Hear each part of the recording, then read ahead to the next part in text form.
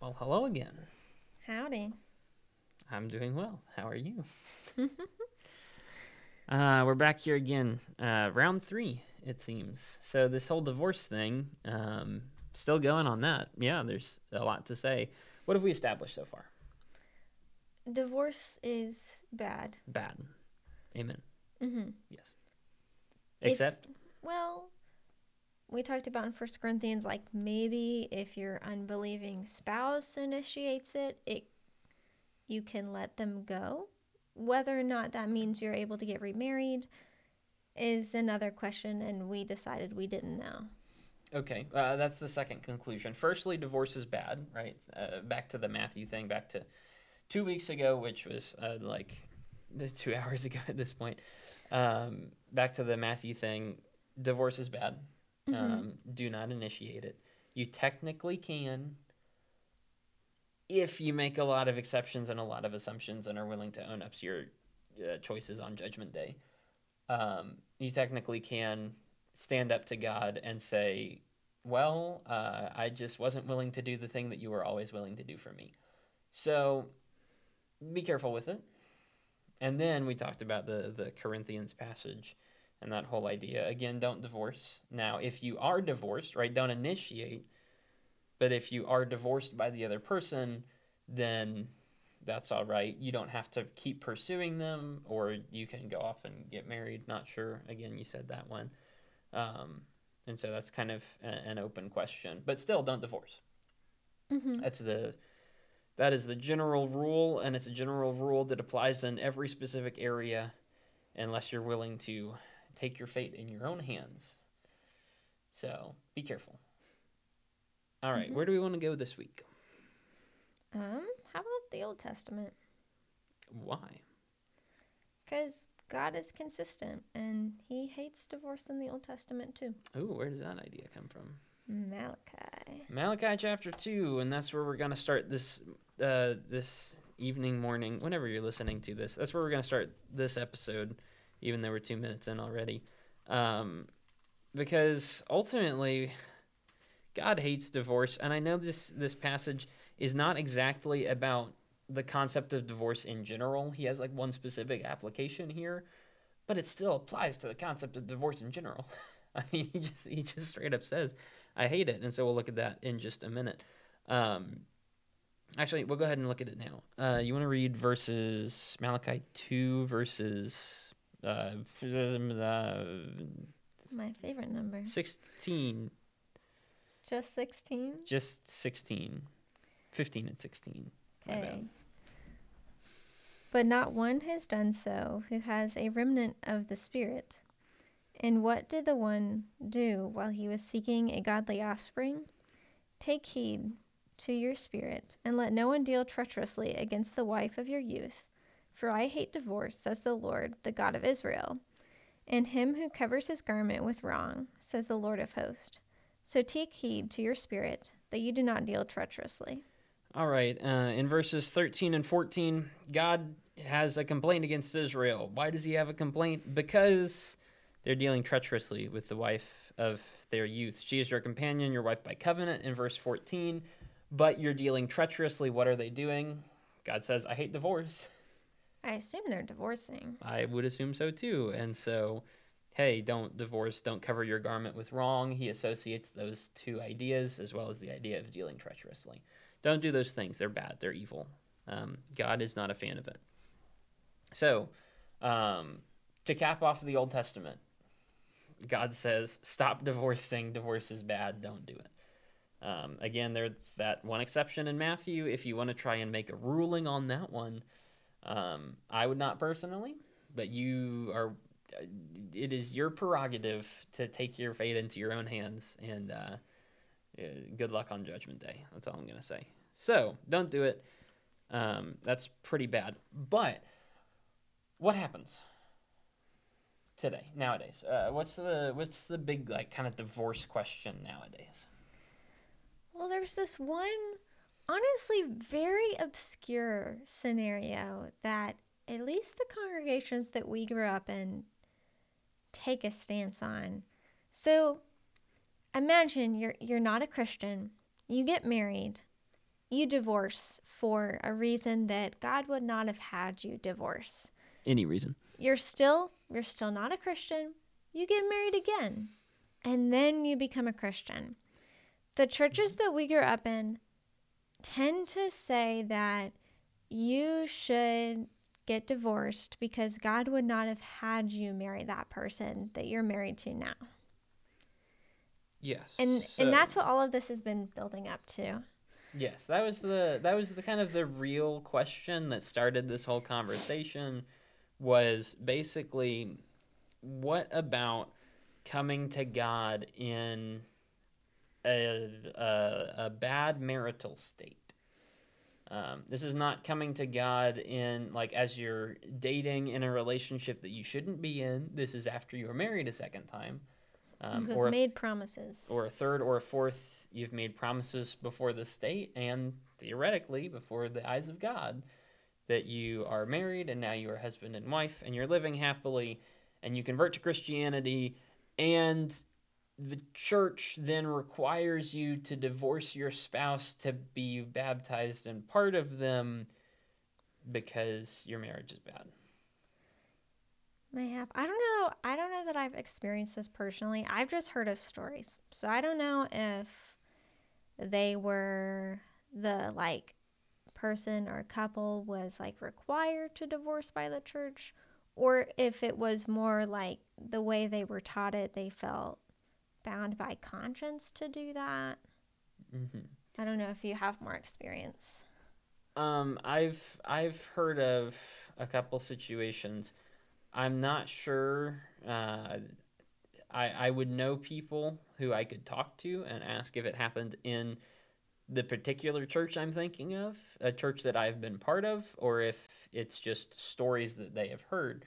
But I've heard of situations in which that ultimatum is kind of given before the people are even baptized, that in order to be baptized and to be faithful to God, you have to divorce this person because of these reasons. And the person's like, I don't think so. And the church kind of denies them baptism. I believe I've been part of a church where that has happened a couple of times, like 2 or 3 times. So again, it may just be stories from other people that have heard those things, but I think I have actually been part of churches where that has happened. I think 2 different churches. One of them it happened twice. One of them it happened once, I believe. Interesting. Yes. Oddly aggressive. And so my stance on this, full clarification, my stance on this, I think that's not Say good. it nicely. I'm saying it nicely. I think that that is a misuse of Scripture, and I think that that is ignorant of the larger picture. I think that a lot of times what we do is we zoom in on details, and we pay attention to a bunch of details in these little sections, and then we forget to actually link them to everything else. And God does hate divorce. He does hate divorce, and that is one particular detail. How does it play into the picture, right? How does it come into the tapestry? He hates divorce. He technically allows it. Okay, how do those two balance? Guess what? He technically allows it. He does not like it. He does not want you to do it. And so those things balance in such a way that would incline you away from divorce. We forget. And so we incline ourselves to allow divorce in those situations while forgetting that God really says no.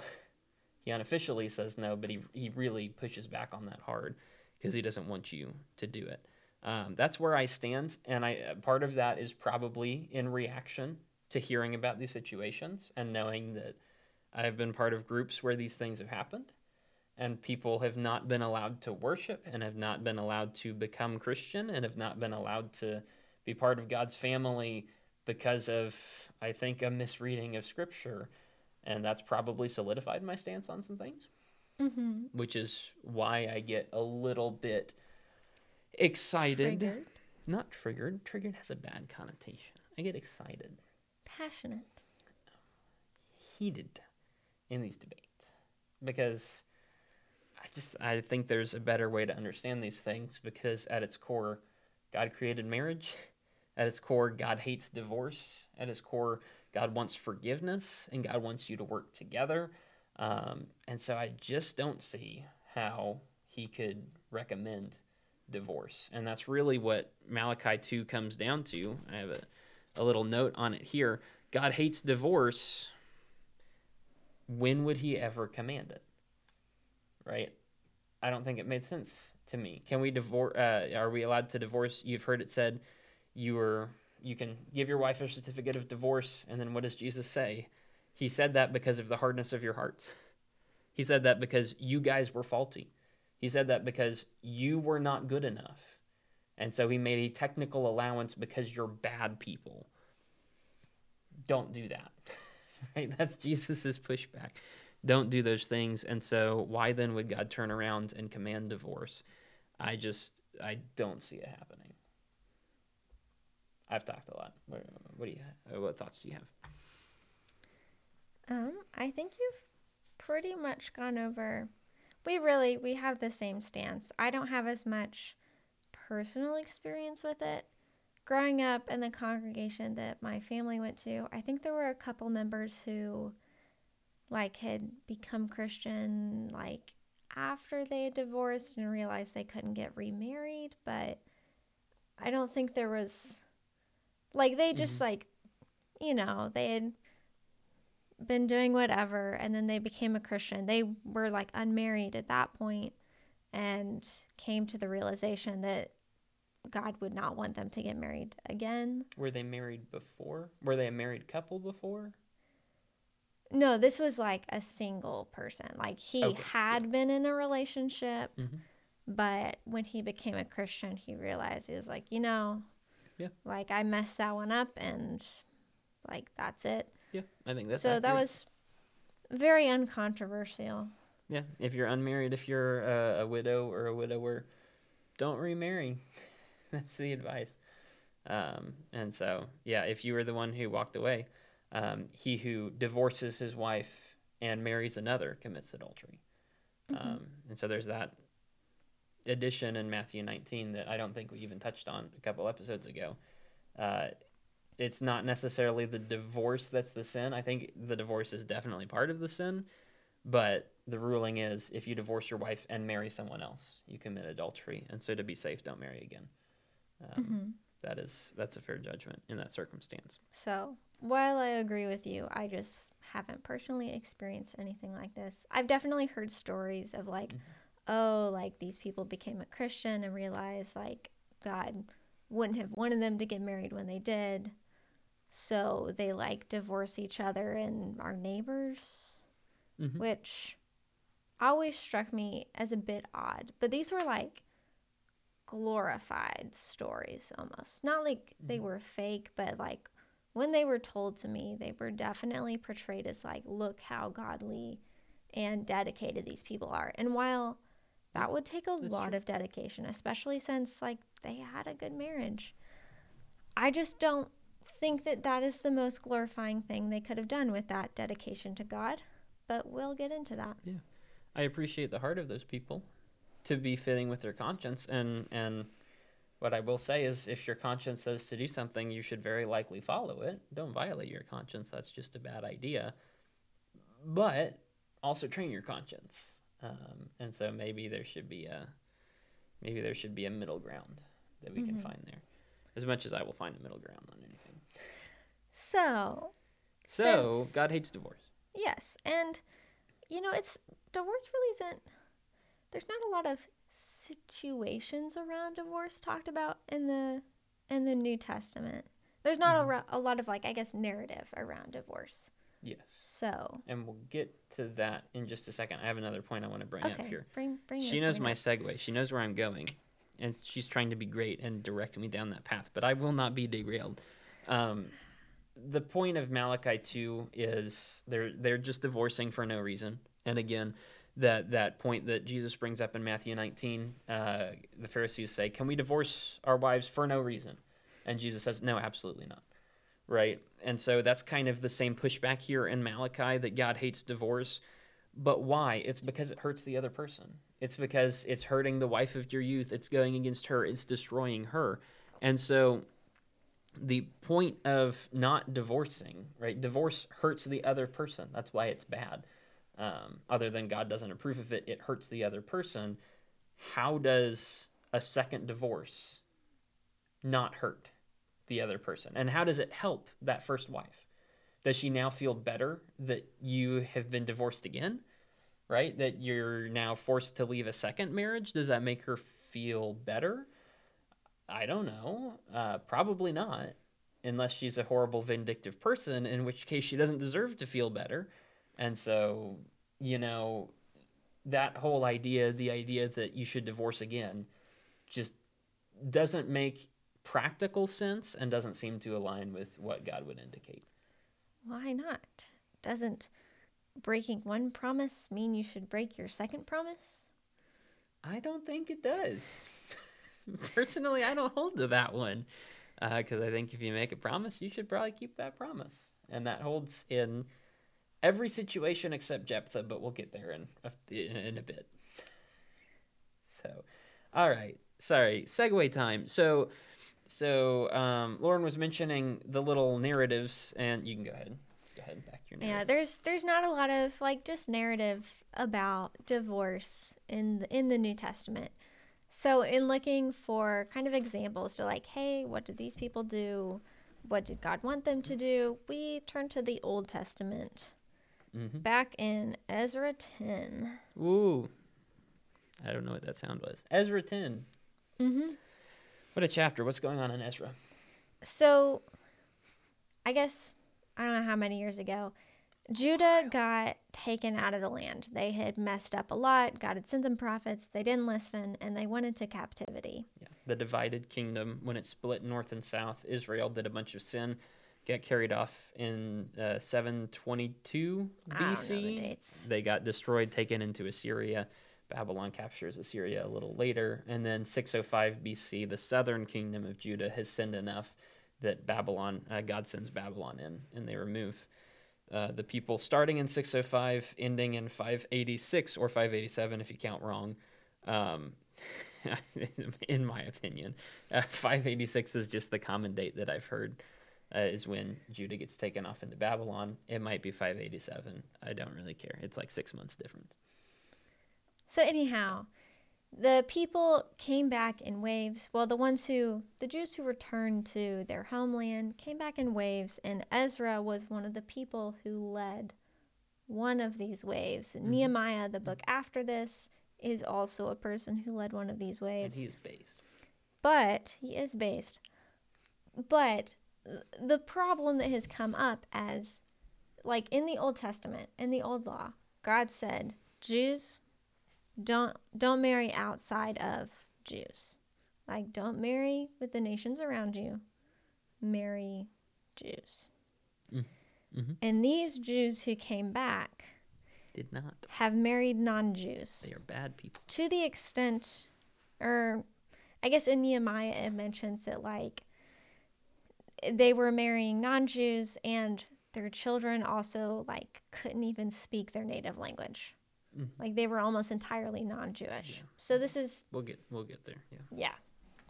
The Jews have married people of the land, leftover Canaanites, maybe Assyrian implants for probably several of them. I'm sure that other peoples have come in the meantime and shown up in their various cities. And so now Jewish bloodline is entangled with peoples of the land and unholy peoples, and they're all unclean and bad things are happening. Mm-hmm. So Ezra shows up, unless you want to.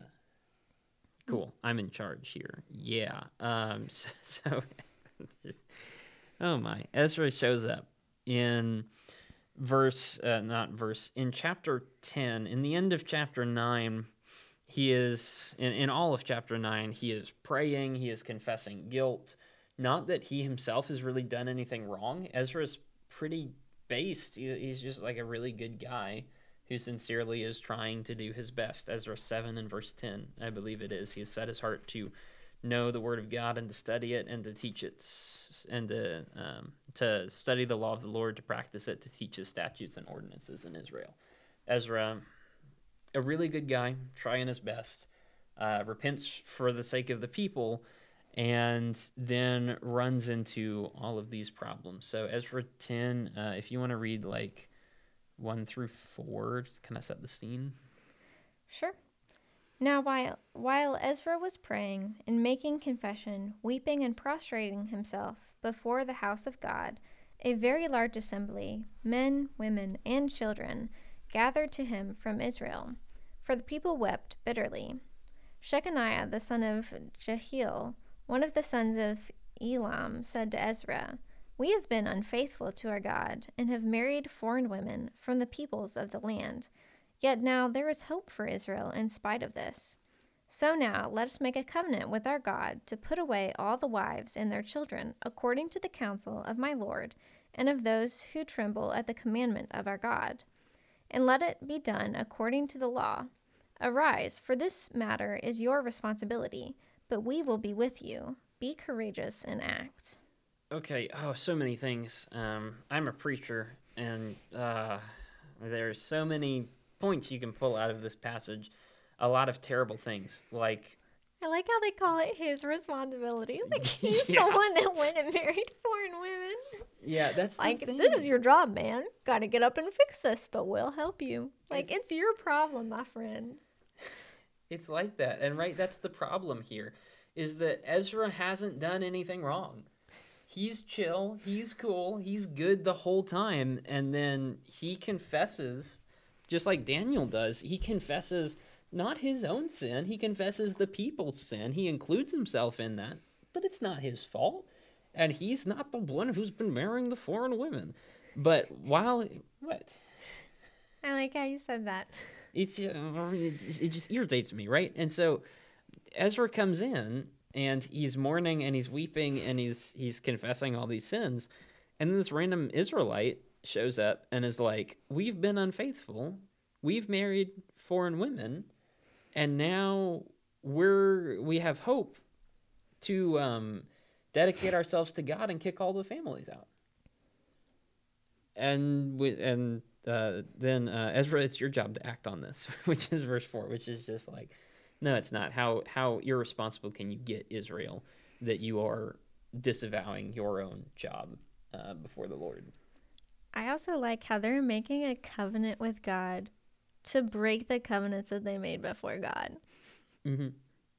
Seems a little bit ironic.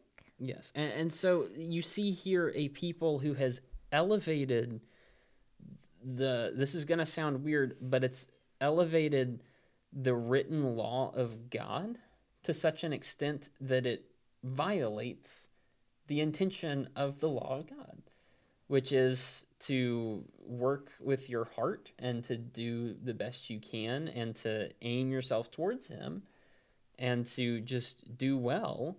And instead of trying to be close to God, they decide the best thing they can do is to violate the promises that they've made in order to be obedient to God. Which, does this even work? How would this even work? Right? What was the original command God gave them? Don't marry foreign women. Okay. The command is don't marry foreign women. They have transgressed that command. They have married foreign women. And so what is the solution? Is the solution then to unmarry them? You can't do that. God has joined them together. You cannot separate them. Can you unmarry someone? Yeah, that does kind of give the impression that they think divorce undoes marriage rather than breaking it apart. Like, it's like backspacing. Mm-hmm. But it's like a typewriter. Like, there's no backspace. You can say something else, but you can't just, like, erase what you said. Yeah. They're trying to erase what they've done instead of taking responsibility for what they've done, which are two different things, right? Sin is evil, and if you think about the concept of sin biblically, we know that sin is evil, and we also know that we cannot undo it.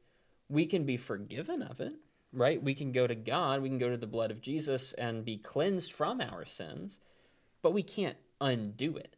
And it's not like it never happened. God promises He will forget our sins, but it's not like they didn't happen. And so this very idea that we can just erase what we've done and go back and forget and just everybody can move on. No, that's not true. That's not how sin works, and that's not how it has ever worked. And so they make this promise, or they make the statement, "We can do this." Ezra, it's your job. And then Ezra stands up and he agrees with them. And I love Ezra, but I don't think this is right, right? Ezra the priest stood up in verse 10 and said to them, "You have been unfaithful and have married foreign wives, adding to the guilt of Israel. Now, therefore, make confession to the Lord God of your fathers and do his will and separate yourselves from the peoples of the land and from the foreign wives." And then all the assembly replied with a loud voice, "That's right, as you have said, so it is our duty to do. But there are many people, and it is the rainy season, and we are not able to stand in the open. Nor can the task be done in 1 or 2 days, for we have transgressed gravely in this manner. Let our leaders represent the whole assembly, and let all those in our cities who have married foreign wives come at appointed times, together with the elders and judges of each city, until the fierce anger of our God on account of this matter is turned away from us. We have messed up so badly, Ezra. We need you to help lead us to fix this, to put away all the foreign wives." And then when Ezra says, "All right, it's time to put them away," Israel says, "Actually, it's Well, not raining. right now. It's cold outside." But I do like the verse right after you stopped reading, verse 15. Like, this was not wholly accepted by all of Israel. Like, there was opposition to this. Mm-hmm. Whether or not that was good opposition, I guess, could be up for debate. Yeah. Yeah, and so that's really the question, is that Ezra the priest stands up and says, yes, you should separate yourselves. This other Levite in verse 15 stands up and says, no, right? No, you shouldn't. Jonathan, whoever he is, Meshullam, whoever he is, and Shabbathai the Levite are opposing him. And so here's the interesting question. We make our judgments based on the idea that Ezra's pretty good, which is true. And I think it's true. He set his heart to study the law of God and to teach it and to practice it and teach the ordinances.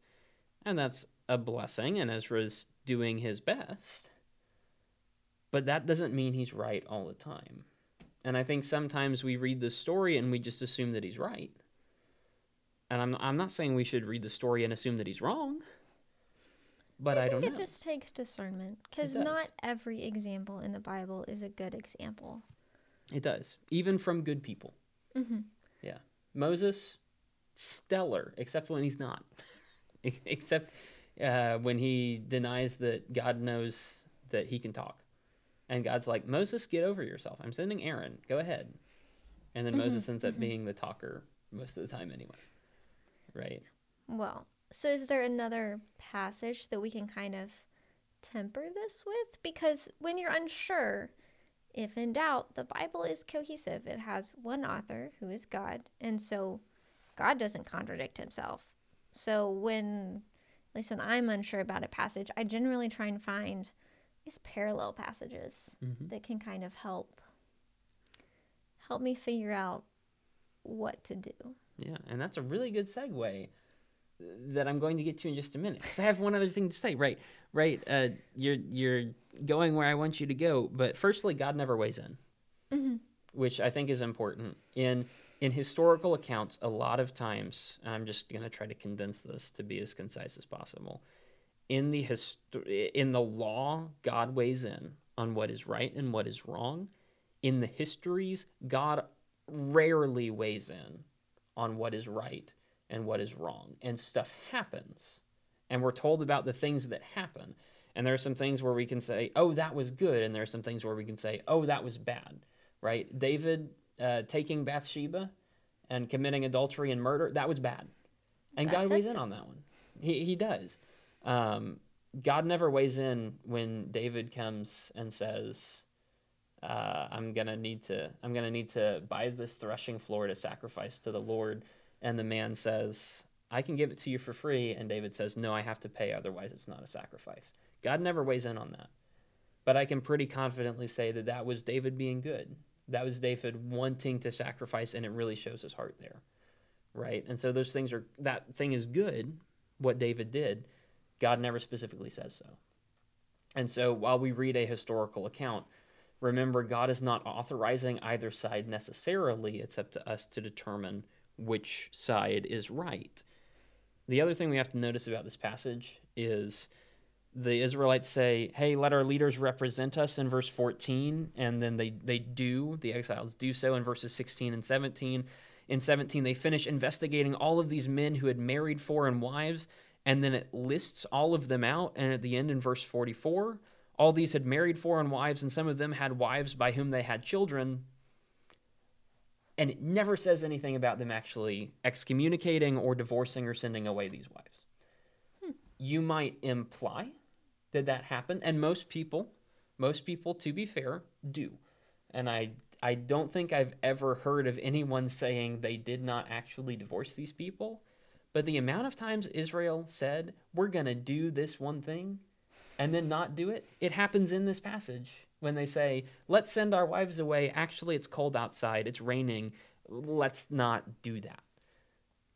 And so I think it's probably very likely that they didn't, especially with what happens in the very next book. Thoughts on that, or are we good? Yeah, no, I mean, I hadn't noticed that before, but Israel definitely has a track record of not carrying through with what they say they will do. Yeah. We will be faithful. We will keep all of the commandments. Golden calf 40 days later. Right? I mean, it was a month, like a month and 10 days. A month and a third. Man, that was a lot of time. They were like, he's dead, Aaron. Gotta replace him. He's dead. They walked up on the mountain. I've never noticed that before this last reading. But in Exodus like 24 or whatever, Aaron is brought up halfway on the mountain. Moses continues further up the mountain. And then Aaron just like stays there while Moses is on the mountain. And in chapter 32, it says the Israelites came up to Aaron. They walked up on the mountain while God is sitting on the top of the mountain. And they're like, bet that guy's not real. What if you make a cow?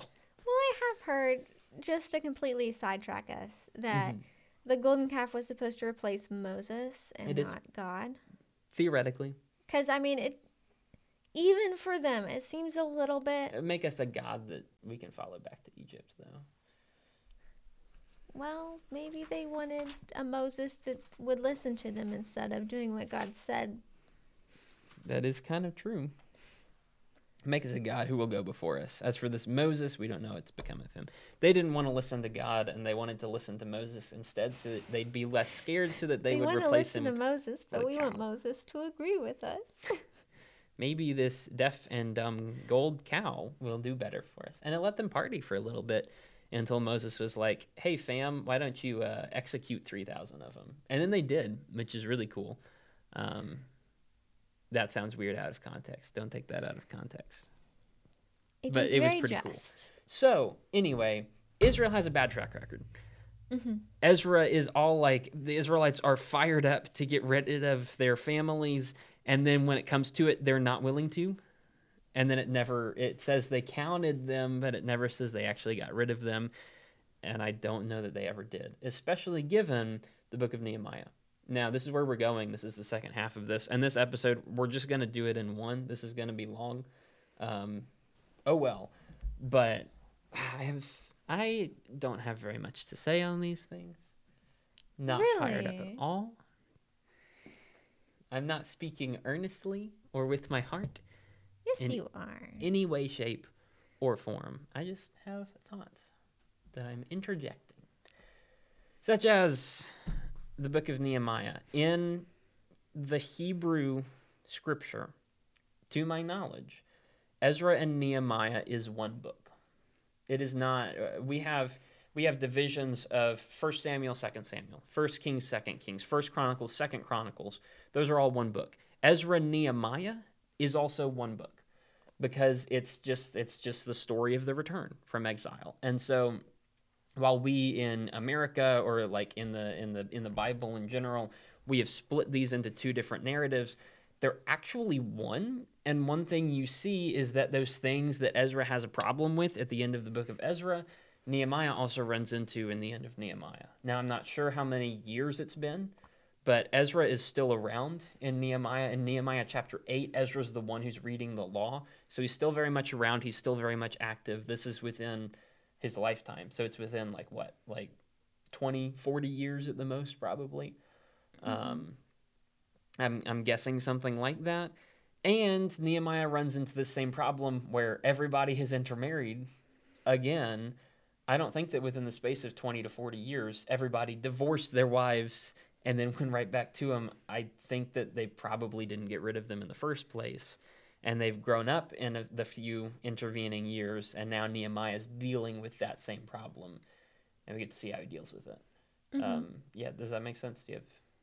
No, I guess that could help explain, because in the end of Ezra, it's like, and some of them had even had children. And in the end of Nehemiah, it's like, and their children really didn't even know Jewish? Not even Hebrew? Hebrew. I was like... Jewish Aramaic. Yeah. Jewish Aramaic. I was like, they have a language and it's not called Jewish. It is not. Not quite. Yeah, I believe Aramaic is the general language and like Hebrew is the dialect. Okay, but that could make sense. So like this is continued, it's furthered, it's gotten worse. Yeah. It's a furtherance. I mean, Ezra is about rebuilding the temple so that you have a worship to God. Nehemiah is about rebuilding the city so that you have a place for the people of God. Ezra is about rebuilding the worship so that there are people, so that people are able to worship. And Nehemiah is about rebuilding the people so that there are people who are able to worship. Ezra ends with the divorce of young families who are only just starting and going into sin. Nehemiah, these families have aged up a bit, and now they're like grown children who should be talking, but they can't really even talk the language that the Jews speak, which is a huge problem in itself. Maybe we'll touch on that in just a minute. But it's a furtherance, I believe. It's furtherance all the way through. So what does Nehemiah run into? He runs into the same thing. It's the same situation. Basically, at the end of the book in Nehemiah chapter 13, it really starts, he's running into all sorts of problems in chapter 13, that there are foreigners, there are sinners, there are heathens who are living in the temple. And that's a problem. And so he kicks Tobias out, and then he gets rid of everything associated with him. Got to clean out the temple, got to purify the worship of God. So he goes through all of that. And what else? What else are a problem? Tithes? No one's tithing. They're supposed to be tithing. No one's tithing. And so he has to fix that problem. And the Sabbath. No one's keeping the Sabbath. They're all coming in to trade on the Sabbath. So he locks all the merchants out overnight so that they can't get in and trade on the Sabbath day. So he's correcting all of these problems. And then at the end of the chapter, he comes down to this marriage problem. And what's the problem? Verse 23. In those days, I also saw that the Jews had married women from Ashdod, Ammon, and Moab. That's not good. And as for their children, half spoke the language of Ashdod. None of them was able to speak the language of Judah, but the language of his own people. These are heathen children who can't understand the scripture, who can't understand, they don't know what God's name is. Like, they're not exposed, they're not able to be exposed to Judaism. They just are incapable of that. And so that's a big problem. So how does he fix it? Verse 25. Says, so I contended with them and cursed them and struck some of them and pulled out their hair and made them swear by God, you shall not give your daughters to their sons, nor take your daughters for their sons, or for yourselves. Do you want me to keep reading? Going, yeah. Did not Solomon, king of Israel, sin regarding these things? Yet among the many nations there was no king like him, and he was loved by his God, and God made him king over all Israel. Nevertheless, the foreign women caused him to sin. Do we then hear about you, that you have committed all this great evil by acting unfaithfully against our God, by marrying foreign women? Even one of the sons of Joiada, the son of Elishib, the high priest, was son-in-law of Sanballat the Horonite. So I drove him away from me. Remember me, O my God, because they have defiled the priesthood and the covenant of the priesthood and the Levites. Yeah.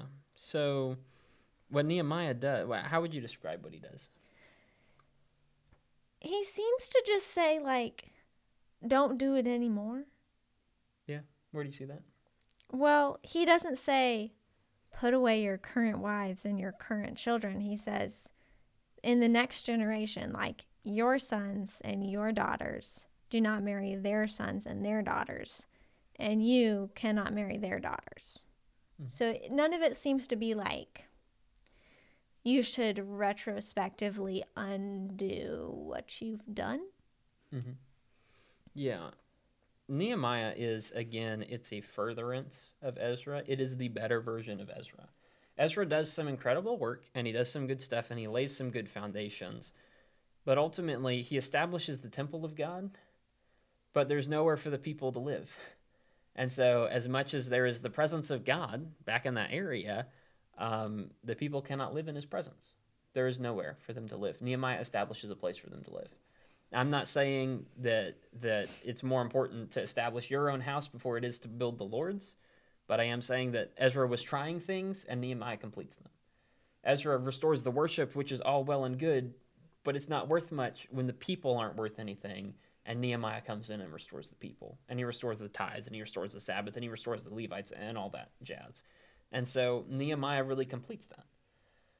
Ezra comes in, and the suggestion from Israel is we should divorce these people, and Ezra's like, okay, but then can't even get it to happen.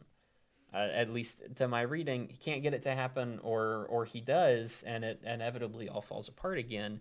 Nehemiah comes in, and his answer, again, God doesn't weigh in on this. Nehemiah says, remember me, oh my God, for good, at the very end of this book, which is just, I don't know if I did right or wrong, but Lord, I was trying. And so, for whatever that's worth, Nehemiah throws that out because there is no judgment from God. Because what he tries to do is correct them where they stand, which is not unmarry all these people, but stop doing this. Mm-hmm. And educate your children and make them grow up in the right way. Solomon messed up because he married the foreign women. Why are you also doing this? So stop doing it. No mention of divorce, no mention of putting them away, but rather just stop doing it. Now, there is this one exception, a slight exception, which is Joiada, one of the sons of Joiada. The son of the high priest. Yes, the son of Joiada, the son of Eliashib, the high priest. So the grandson of the high priest. Mm-hmm. Son-in-law of Sanballat the Horonite, right? Which is, he has married into, Sanballat and Tobiah were like the major enemies of Israel who were trying to kill them earlier in Nehemiah, especially in chapter 4, I think. Mm-hmm. Tobiah is the one who makes the crack about the fox on the wall, if I remember correctly. Sanballat is evil. The grandson of the high priest is married into that. And so Nehemiah cleanses the temple, which involves throwing out the daughter of a foreigner because foreigners are not allowed to live in the temple. Mm-hmm. Kicks that guy out of the priesthood. But Not allowed. but even in that circumstance, it's not like he's like, okay, man, you got to divorce your wife. He's just like, you chose not Israel, and now you have to leave. Yeah, Levites, priests are commanded to marry within Levi, or at least within Israel. I believe it is within Levi. Is it? I think it's Levites marry within Israel, priests marry within Levi, or something like that. I don't remember. Like They're supposed to keep that bloodline pure. It's at least within the Israelites, if not even tighter than that. This guy has not, but instead of being commanded to divorce, he's just kicked out of the priesthood, right? Which is a bad consequence, but it's the consequence. Not unmarriage, but rather take your marriage and go somewhere else. We don't want you here. And so remember me, oh my God, because I've tried. They defiled the priesthood. I'm trying to clear it out. And so I purified them from everything foreign and appointed those duties for the priests and Levites, each in his task. I arranged for the wood at the appointed times for the first fruits. Remember me, oh my God, for good. Trying my best. Don't know if it's working or not, but I'm trying. And that's where Nehemiah leaves it, because he's trying. And so even if you think the example of Ezra commanding the people to divorce is good, then you have to affirm that the example of Nehemiah not commanding the people to divorce is bad. And I just don't see that. I see Nehemiah as better than Ezra in every way, unless Ezra is right and Nehemiah is wrong. Mm-hmm. But even so, Ezra really doesn't seem to accomplish anything. And ultimately, even if Ezra's thing worked for the second, it really didn't stick. It really didn't make any meaningful difference. It didn't improve anything. It didn't ultimately change anything because 20 years later, they're right back to doing the same old sin. So, is Ezra or Nehemiah right? I believe they're both genuinely trying their best. Mm-hmm. But I think Nehemiah is more in line with the situation and making more sense of it. It is optimal for Israel to have never married outside of Israel, but because they did, why not make the most of that bad situation instead of divorcing and just making everything that much more complicated and worse? Mm-hmm. Yeah. I know a lot of people will not agree with that, but that's my take on it. Yeah. Do you have a different take? Do you have any details to add to that take? No. I guess more generally, I kind of see that situation as you have made a promise that God did not want you to make. Mm-hmm. So what would God want you to do? And that actually reminds me, I don't know if this is where you're headed or not, but Yes, you do. What? there's an Old Testament story. You know exactly where I'm headed. I I wasn't told sure her the if you were plan headed before we there started. Yes. Yet. The Yes. last couple I times. have said my piece on Okay, this. you said your piece. Although I can always say more. Well, we should probably try and keep this under an hour. No. So much. There's an Old Testament story in the book of Joshua. It's Joshua chapter 9. And this is a story where Joshua makes a promise that God did not want him to make. Mm-hmm. And then later on, we see kind of the fallout of how God decides to deal with said promise. Yeah, don't jump the gun too much. So coming in to try and introduce that, God has these commands, right? Do not divorce, Mm-hmm. which is like the general rule. You can divorce for unfaithfulness, unchastity, whatever that means. Again, all those exceptions. Not going to go into that whole spiel again, but you shouldn't do it because God said no, basically, and God modeled no. But anyway, so God has these expectations that you don't divorce, that you don't enter it. But then Paul has these expectations in 1 Corinthians. Do not send your husband away. Mm-hmm. But if you do, you remain unmarried or don't marry again. God has expectations in the Old Testament, which are do not marry outside of Israel. He never says, but if you do, right? And so we're kind of left in the dark as to what decision he would make. And so we're doing our best to try and read biblical passages and piece together an idea. And one of the things that marriage is marriage is a promise primarily to take care of the other person. What happens if we promise badly? Are there ways in which we can make promises that God would not have wanted us to make? Yes, there are. If we marry again when we're not supposed to, when that would commit adultery. However, God still takes promises, any promises, even bad promises, very seriously. And so, Joshua 9, Joshua here dealing with the Gibeonites. This may well be a story that you know, and to keep this under an hour, we're just going to summarize it, I think. Mm-hmm. But how would you summarize this? What happens in the story? Okay, so Joshua has been leading Israel into the land of Canaan, and they've conquered 2 pretty powerful cities, and they've made a statement. The other cities are very scared. And so there was this people called the Gibeonites, and they came up with a really clever plan to try and trick Israel into keeping them safe. So what they do is they pull the classic, they get out old clothes, they get really old food, and they come up to Joshua and they're like, hey, we've heard that your God is really cool, and look at how far away we came just to try and make a promise with you, with your powerful nation, powerful God.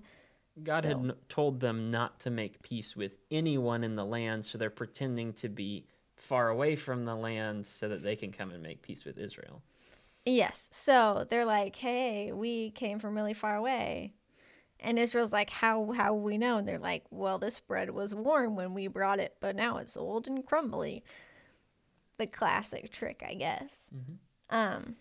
And Joshua Joshua does not consult God and totally falls for his plan. Hell for him. So he makes a promise with the Gibeonites. He makes a covenant with them to basically be allies with them. Mm-hmm.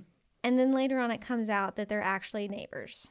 Yeah, they go away, and then like the next city that Israel heads to is Gibeon, and they're about to kill him, and then these guys walk out and are like, hey. So we might have lied a little bit, but we're safe now, and you can't do anything to us. So what does Joshua do? Well, Joshua and the leaders of Israel decide, you know what, you're right. We made a promise, and we're not going to break our promise, but you're going to be our slaves for the rest of your life. Yeah. Yeah, again, he doesn't consult God here either, which is a shame and a travesty.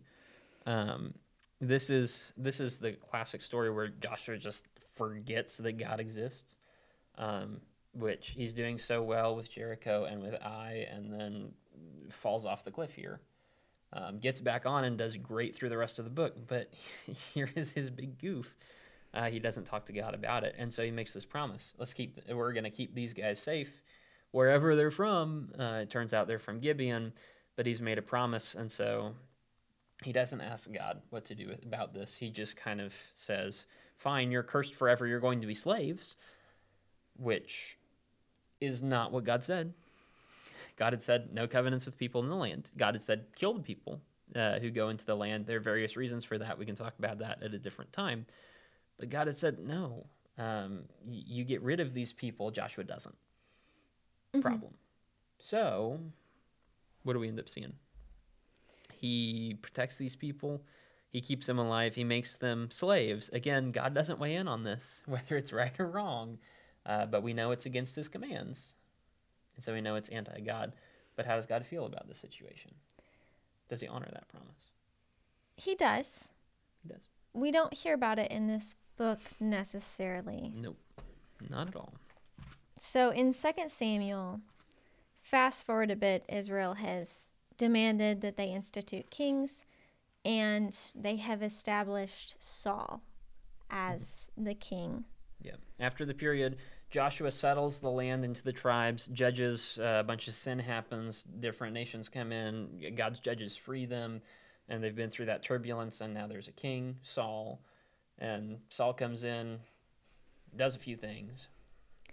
Not very good things. Well, and one of those things was kill some Gibeonites. He did. Which, I mean, if they were just any other nation, it would be fine, right? Like, they're not Israelites. Yeah. And it should have been fine, right? So this is 2 Samuel 21. Did we say that? Sorry, I said 2 Samuel. 2 Samuel 21 in verse 1. Listen to the language that's used here. Now, there was a famine in the days of David for 3 years. Again, second king. David's the king after Saul. For 3 years, year after year. And David sought the presence of the Lord, which is one thing Joshua should have done. And the Lord said, it is for Saul and his bloody house. Why? Because he put the Gibeonites to death. That's why. That's why the famine is coming. So, verse 2, the king called the Gibeonites and spoke to them. Now the Gibeonites were not of the sons of Israel, but of the remnant of the Amorites. And the sons of Israel had made a covenant with them. It's back in Joshua 9. But, notice this language, Saul had sought to kill them in his zeal for the sons of Israel and Judah. I've never noticed that before tonight, before looking at it, like right before we came and did this. So Saul is so zealous for God's people that he wants to fulfill the commands of God, if I'm reading this correctly. He wants to fulfill those commands and eradicate the Canaanites from the land. Gibeon It's part of those Canaanites, not supposed to be in the land. God did not intend for them to be there. God said, don't make a covenant with these people, kill them all. And again, there are reasons for that. We can talk about that later. God laid down that law. Joshua broke that law, made a bad promise. Saul comes back around and fulfills what Joshua should have done, but he broke the promise that Joshua made, and God curses the land because of it, because Saul broke that promise. Am I missing? That's why that is there, right?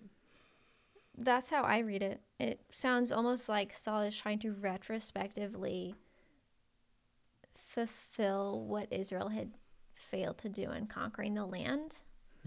But at that point, he is then going back on promises that Israel had made. Yeah. It was wrong of Israel to make those promises. It was wrong of Joshua to do that. I mean, God doesn't condemn it there, but again, we know it because it goes against the laws that God made, the commands that he gave earlier in that book of Joshua.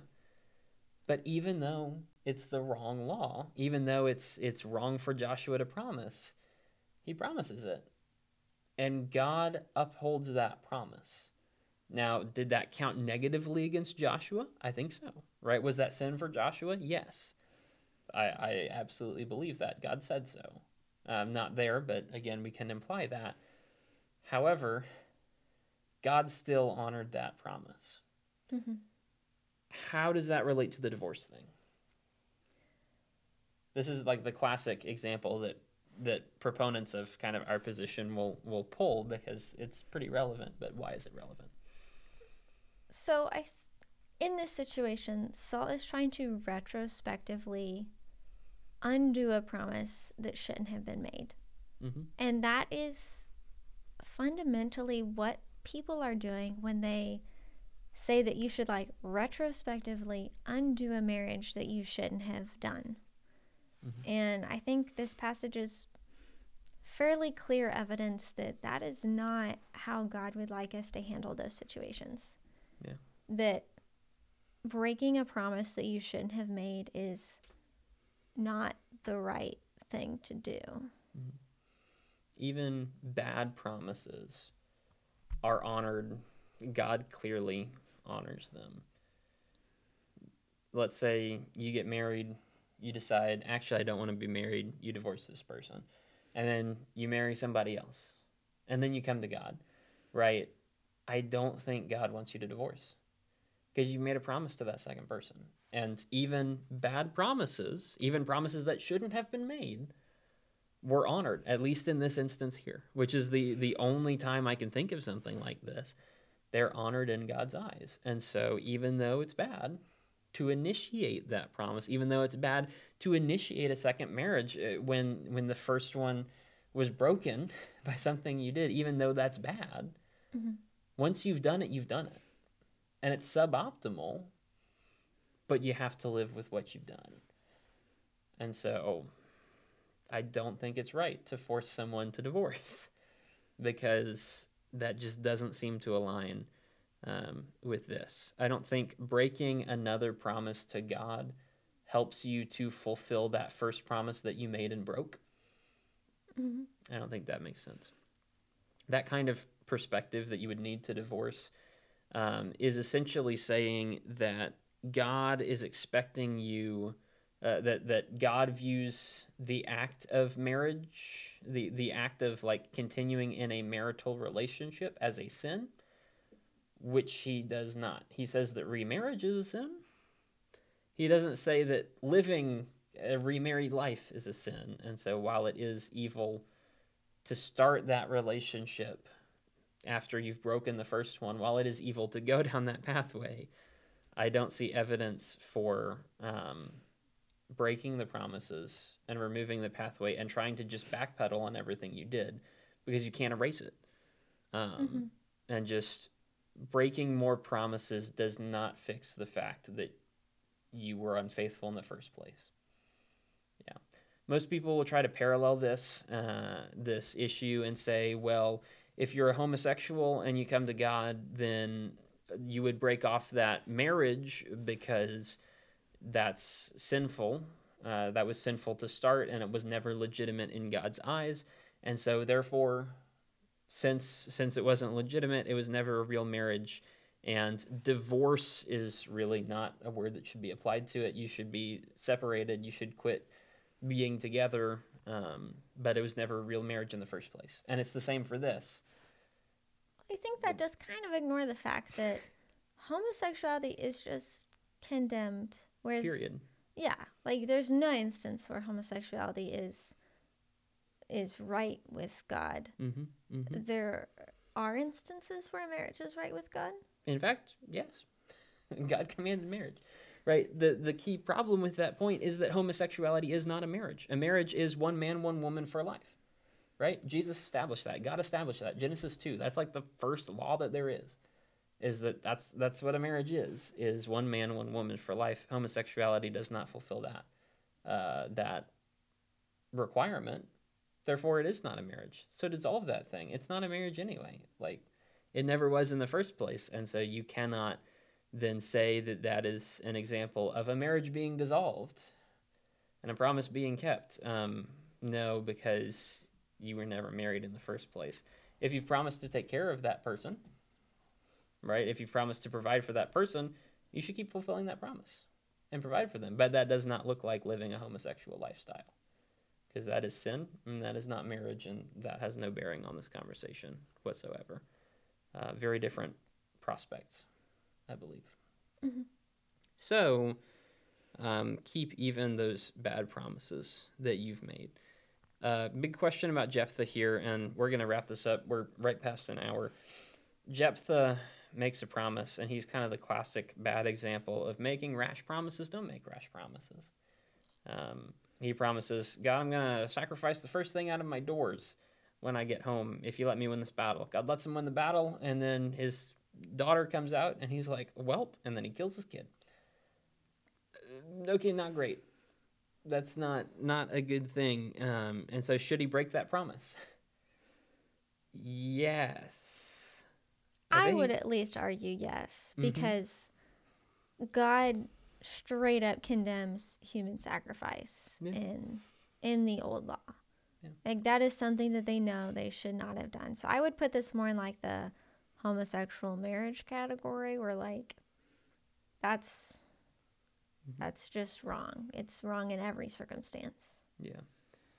Yeah, even to keep that promise, that would be sinful of itself. And so you have to break that promise, which is the one-time sin, but it's better than sinning every time you do something else, right? It's better than the permanent stain of sin that keeps coming up. So I know that people say sin is all the same. It's not all the same. Lying and murder are two different things. Murder is clearly worse, because you can lie and do terrible things, and you can tell huge lies that murder tons and tons of people, and that would be worse than one murder, sure. But breaking a promise, not as bad as taking a life. Especially the life of your own kid. Especially the life of your own kid. Not to condone breaking promises. And he would have to make sin sacrifices and purify himself before God and repent and do all those things. We are making the distinction between bad and worse, not good and bad. Yes. Yes. And so Jephthah put himself in a bad situation, which implies he should do the lesser of the evils, which is, in this case, breaking a promise instead of murdering someone. In the instance of a second marriage you shouldn't have entered in the first place, the lesser of two evils is, I believe, is staying in that marriage, is making it work out as best you can to the glory of God, because that's a promise that you made, and even though it was a bad one, you need to keep your word as best you can. I think it would be more evil to break your word again and to violate that covenant again. I think so. Mm-hmm. So from everything I can see, that's where we're at. I don't know exactly what to do with Jephthah again, but that's a whole nother issue. Mm-hmm. So basically, to sum up, we're at an hour and 5 minutes. That's good. Don't make hasty promises. That's bad, and that includes not jumping into marriage. Don't marry on a whim. That's a bad idea.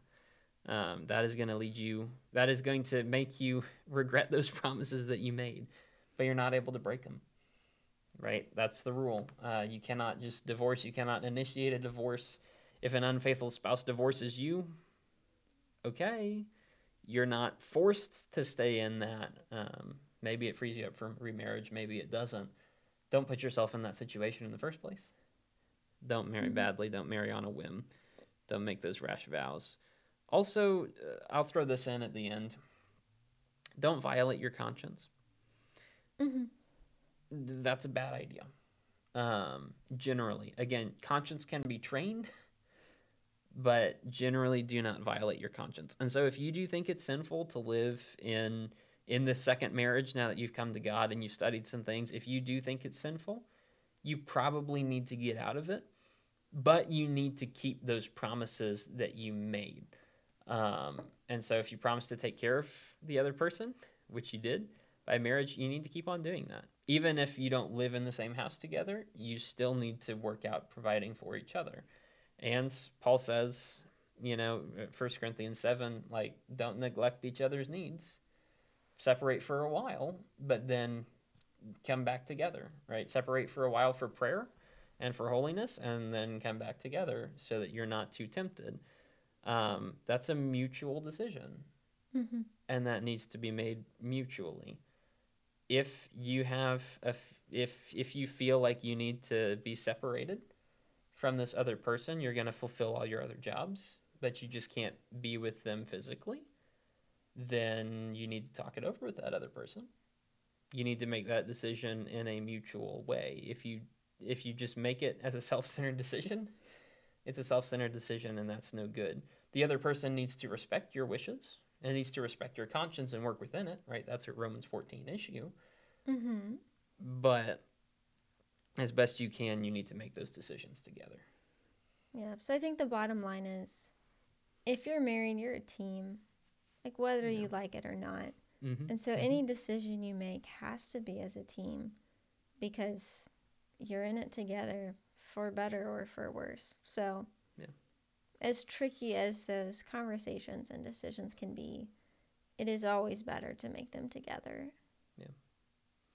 And we say this having a pretty good marriage and not having been in a marriage for a long time. You don't have to say that with a question. I was saying that with yeah.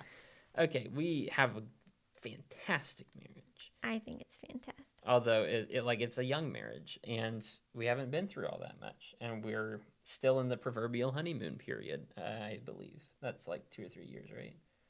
I think so. 7 years? I don't know. I don't think it's 7 years. 7 I years think is 3. the problem spot. Yeah, 3 years. Right, we're 5. still within that honeymoon period. It's 7 years. That's the problem, I believe. I don't remember. And so we're young and dumb, and we don't have all the experience, yada, yada, yada, whatever. Paul didn't have experience being married, and he gave marriage advice. So I feel like I'm still qualified to comment on it. We don't have all this life experience, and your experience could well point you towards something else. That may well be accurate. All we're trying to do is look at what we have and make the best determination that we have. That's what we're trying to do. Hope we've done it, and hope it's something that's beneficial to y'all. Is that a good place to end it? I think so. Cool. Make the most of bad situations, because every sin causes a bad situation. I say to end it, and then I'm just going to go on a monologue here. Every sin you commit causes a bad situation, and our job is to take responsibility for that. We cannot erase those things, but we can do our best to work within those things. If I lied in the past, my coming to Christ, my repenting doesn't take away those lies that I have said. I have an obligation to go and clear those up. I have an obligation to quit lying in the future, but I cannot take back the fact that I have said those things. Same thing here. If you get married wrongly, you can't take it back, but you can do your best to live in a godly way. And I believe that's honoring the promise that you made. And so even if you married badly, take heart. There is still hope for you, and God is merciful above all else. So work with him as best you can, and do the best you can, even when the situation is terrible and bad. Any last words? No, I think that's a good final thought. If you have listened this far, thank you. We appreciate it. And that is an awful lot of dedication. Hopefully there is a lot in there. Hopefully it's helpful to think about whichever side you fall on this issue. If you want to further discuss this, if we need to hone in on an element or two, just let me know. I would love to have further conversations. I think this is something where we look too minimally, and we restrict ourselves to passages to Matthew 19. Essentially, we restrict ourselves to that, and we lay down the rules from there, without considering the context, without considering the Bible as a whole. And sometimes we even forget to examine the whole character of God. And so hopefully what we've done is open it up a little bit, show some principles from all over, and give you some things to think about. Further questions, email me, let me know. I'd be glad to answer them. And as always, thanks for listening. We'll see you next time.